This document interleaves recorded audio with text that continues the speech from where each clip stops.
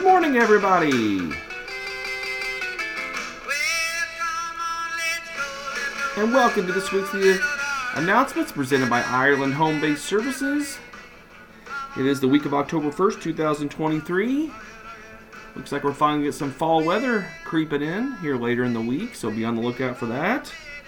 I think we're all kind of over the warm, hot weather during the day. Maybe not all of us. I want to send a congratulations to Sherry Wilson. Sherry was randomly selected as the gift card winner for last week, so listen to your chance to win. We're going to have the deadline for that be on Friday. I'm off next week, so if you want to participate and have your chance to win the gift card, I need your answer to the question by 4 o'clock Central Time, 5 Eastern on Friday. Let's go ahead and get into the announcements for this week.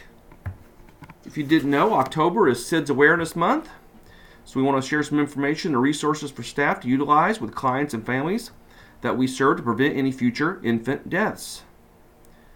According to the IndianaPCA.org, about 1,360 babies died of SIDS in 2017, the last year for which such statistics are available. We know that we work with a vulnerable population and individuals that we often have several other risk factors present in their lives. This is why it's vitally important for us to spread knowledge, credible information, and awareness about safe sleep. Some of the practical ways we go about doing this at IHBS is by observing a child's sleep space every single time we are in the home. It's especially important when a child is placed in the home, such as family preservation or community partners cases. We coach caregivers whenever we see anything unsafe, such as blankets or soft objects in an infant's sleep area. We know that babies sleep safest on their back, so make sure we're always looking for that as well. Make sure we ensure that a safe sleep checklist is completed for each service level. Even if you did not open services or do the opening paperwork, it's important to go over that safe sleep checklist when you are working with families. There are going to be plenty of links that will be in the email that I'll send with the announcements, so be on the lookout for many links about safe sleep and lots of resources that you can utilize yourself or utilize with clients. So be on the lookout for that. If you need additional resources, you can also see the email sent by Chelsea Breeden on October 2nd, 2023. So a lot of that information is in the email that Chelsea sent out as well. As we approach fall and winter seasons, the flu and its spread become almost common. To protect yourself, vaccinations are available at all pharmacies like Walgreens, CVS, Walmart, Meijer, and many other stores. Vaccinations can also occur at local health departments or your physician's office. The updated COVID vaccine is also available at this time. Getting the vaccines at the same visit is safe, and there's a link included that from the CDC that says getting a flu vaccine and a COVID-19 vaccine at the same time, and it does talk about how it is safe to get vaccinated at the same time, saving some time for that. Take 3 actions to fight the flu. The influenza or flu is a contagious disease that can be serious. Every year, millions of people get sick, hundreds of thousands are hospitalized, and thousands to tens of thousands of people die from the flu. CDC urges you to take the following actions to protect yourself and others from the flu. Get yourself and your family vaccinated. A yearly flu vaccine is the first and most important step in protecting against flu viruses. Everyone 6 months and older should get the annual flu vaccine.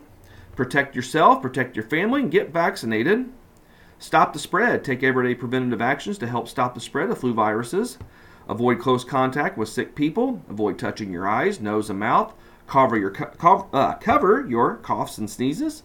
Wash your hands often. And don't come to work when sick if you have symptoms such as a fever. You can also ask your doctor about flu antivirals. Take antiviral drugs if your doctor prescribes them. Antiviral drugs can be used to treat flu illnesses and can make illnesses milder and shorten the time that you are sick.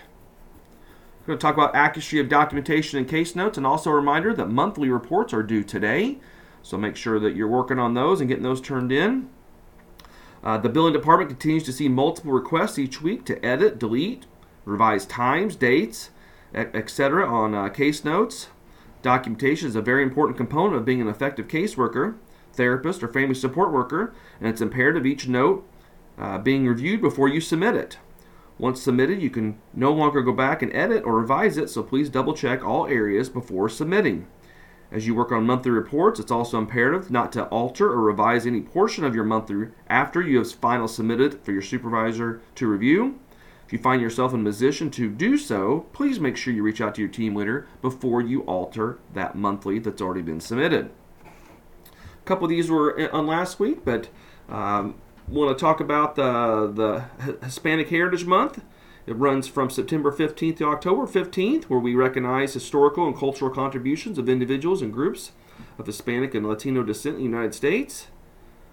There was a newsletter that went out from Susanna Olivas last week that has some great information in there about the celebration of the month. We encourage everyone to learn something, try a new recipe, learn about the new culture, listen to a podcast, attending community events. All these could provide more education for you when working with your Hispanic clientele. If you have any questions about any of this, you can reach out to the Diversity Committee, diversity@ihps.us. Talk about safe driving again. According to the National Highway Traffic Safety Administration, rear-end collisions make up roughly 1/3 of all traffic crashes involving more than one vehicle. What are some things that you can do to drive more safe? Avoid changing lanes too closely to other vehicles. If you need to make a quick lane change, use your turn signal and wave to the other driver to show your appreciation. To avoid getting too close when changing lanes, leave at least 2 car lengths between you and the car in front of you. If others get too close behind you, remain calm and continue to stay a safe distance away from the vehicle in front of you. If a car cuts you off, relax or remove your foot from the gas to create 2 car lengths of space in front of you. Keep in mind that the left lane is to be used for passing. To avoid being tailgated and inducing road rage, drive in the right lane and only use the left lane for passing. In some instances, passing a car you deem as a risk might cause you to speed up. Perform this behavior carefully and safely. If the car you are passing speeds up, don't try to match their speed. Simply move back to the right lane. If you can't move over, maintain the posted speed limit and leave a safe distance between you and the vehicles in front of you. And when stopping, don't get too close to the car in front of you. Always maintain a visual of the bumper and tires of the car in front of you, as well as some of the road. This will leave you with the cushion of safety and the ability to move your vehicle into the left or right lane if necessary to avoid being boxed in. Reminder, as you enter PTO or holidays in your time tracker, please make sure yours are only entered as either 4 hours or 8 hours. 8 hours should be entered as from 8 to 4, and 4 hours should be entered as either 8 to 12 or 12 to 4. Doing so helps the billing department better identify this time taken as they process your paperwork packet. Also, in order to be paid for your PTO time, you must enter the PTO into both Canopy and the Casewind time tracker. A reminder that tomorrow, FEMA and the FCC are going to do a nationwide emergency alert test. So be on the lookout for that. The national test will consist of 2 portions. The WEA, which is going to be the wireless emergency alerts, and the EAS, which is the emergency alert system. Both tests are scheduled to begin at approximately 2:20 Eastern Time, 1:20 Central, on Wednesday, October 4th. The WEA portion of the test will be directed to all consumer cell phones. This will be the 3rd nationwide test, but the 2nd test to all cellular devices. The test messages will display in either English or Spanish, depending on the language setting in the wireless handset. The purpose of the October 4th test to ensure that the systems continue to be effective means of warning the public about emergencies, particularly those of a national level. In case the October 4th test is postponed due to widespread severe weather or other significant events, the backup test will be held on October 11th. So tomorrow afternoon, on Wednesday, your phones are going to have an alert coming to it. Just understand that that is a test. Talk about some of the cafes we've got coming up. We have the Staff Cafe Fall Series. The next one's going to be conducted on Tuesday, October 24th. And remember, the Staff Cafe is for you all. It's going to be on Empathy. It's going to be Tuesday, October 24th, starting at 9 Central and 10 Eastern. Remember, that's run by Deborah Cooper. Deborah has sent out a few reminders on this already, but just remember the next one's on Tuesday, October the 24th, 9 o'clock Central, 10 Eastern. Lasts about an hour. Get those in your calendar so that way you can plan to attend that. The Recovery Community Cafe Fall Series continues. October 5th, the topic is going to be detoxing, harm reduction, and relapse prevention.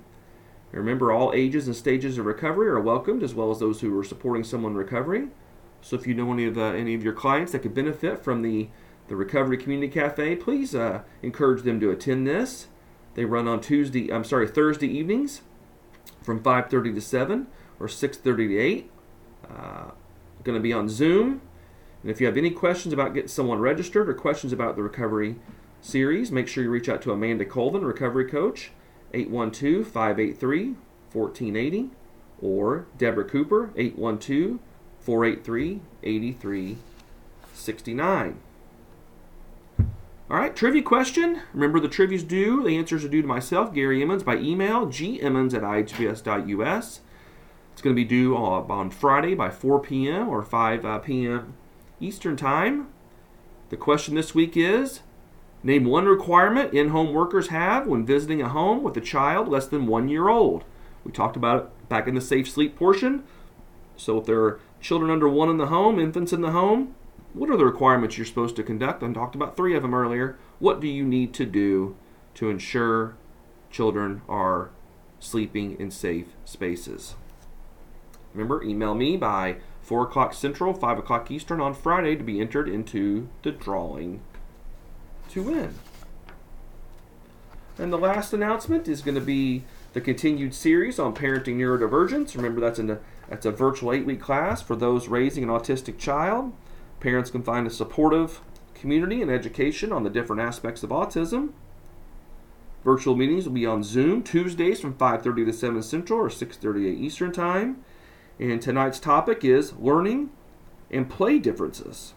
So attend that, or you can encourage someone to attend that if they have a child with autism. It's another wonderful resource that our clients and people in our communities have. So if you have questions, again, please reach out to Deborah Cooper, 812-483-8369. Well, that's going to do it for this week. Hope everyone has a great rest of your work week. Thank you for doing what you do every single day. We appreciate you all. Have a great week, everybody.